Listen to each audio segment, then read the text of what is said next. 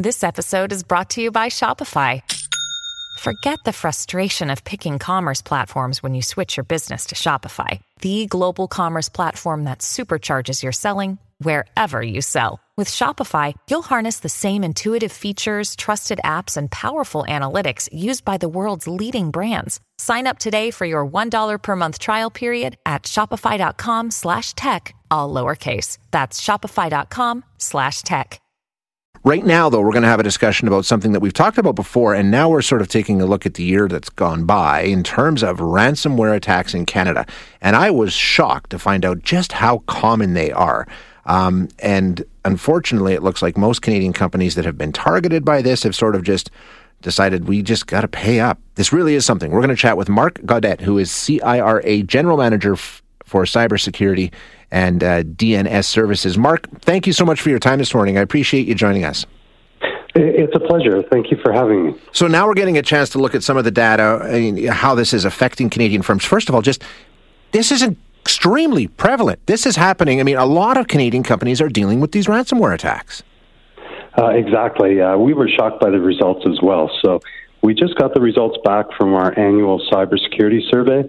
And like you said, almost 20% of companies that responded, of the 500, nearly 100 were actually hit by ransomware. So it's way more prevalent than we expected and a huge issue. Yeah, I mean, how does it...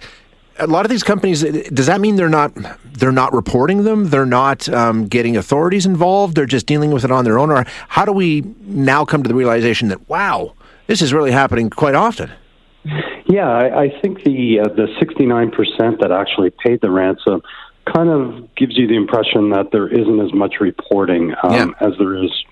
You know, if a company does not want to be in the news publicly that they paid ransomware and that they've been hit by ransomware. So I think if they make the determination that they're going to pay, that they typically do it and seems like they're not reporting it. Exactly, yeah. And all these companies and organizations, and I know the place that I work has been very big on really upping cybersecurity. And he also found that most Canadian companies recognize the threat that is out there and are doing what they can to try and protect themselves, right?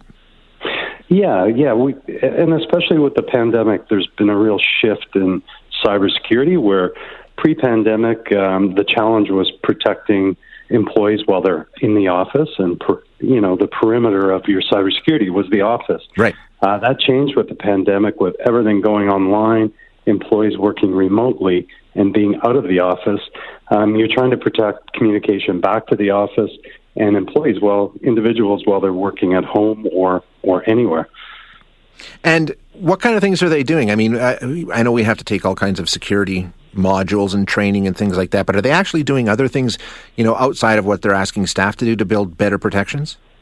Well, I think the staff is that highlights one of the trends we've seen is that there's been a real focus on training staff. So there's a good quote I saw recently, which was, "Hackers don't break in, we let them in." So a lot of data breaches and ransomware incidents start with some interaction with a person. So it's still happening where it is something like a phishing email, which is designed to trick someone into opening an attachment or clicking on a link. That's where a lot of these still start and initiate the process of a data breach. And like so many other things in the world, the pandemic really took what was happening and was rolling out at I don't want to say a leisurely pace, but it really accelerated it, right? And a lot of things happened very quickly and forced companies to react very quickly. Absolutely. So, just having to shift all of your cybersecurity or IT staff to support remote workers means there's probably a lot of cybersecurity projects that got delayed or deferred just to keep operations going.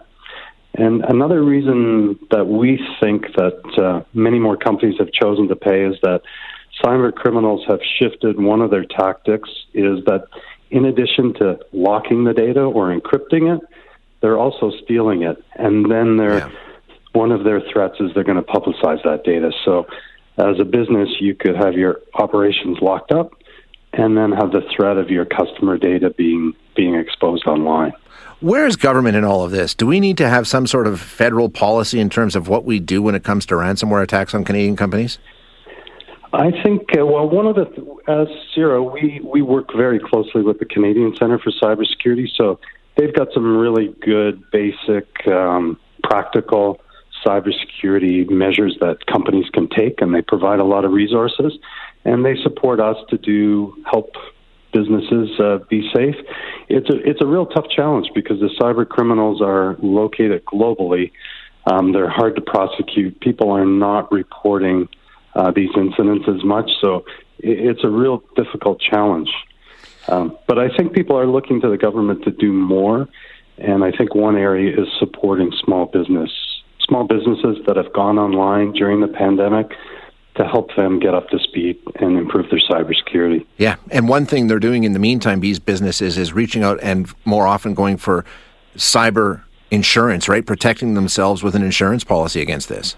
Exactly, and that's a trend we've seen. So, if 20% of organizations out of the 500 we talked to were hit with real ransomware and had a cost, their response is to purchase cybersecurity insurance. So, and when you purchase cybersecurity insurance, you need to meet some minimum cybersecurity safety. So, we're dealing with a lot of companies coming to us to get cybersecurity training or other services from us because they've just turned on cybersecurity insurance, and it's part of that requirement.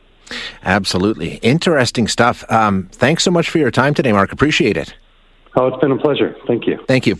That is Mark Gaudet, who is the General Manager for Cybersecurity and DNS Services with CIRA, which stands for the Canadian Internet Registration Authority. And yeah, it's just surprising how many Canadian companies have had to deal with these ransomware attacks. And in most cases, 70% of them, they just say, okay, we'll pay up. It can be debilitating, there's no doubt. And I guess probably some bad press or some stigma goes along with it too. So they just quietly pay the ransom.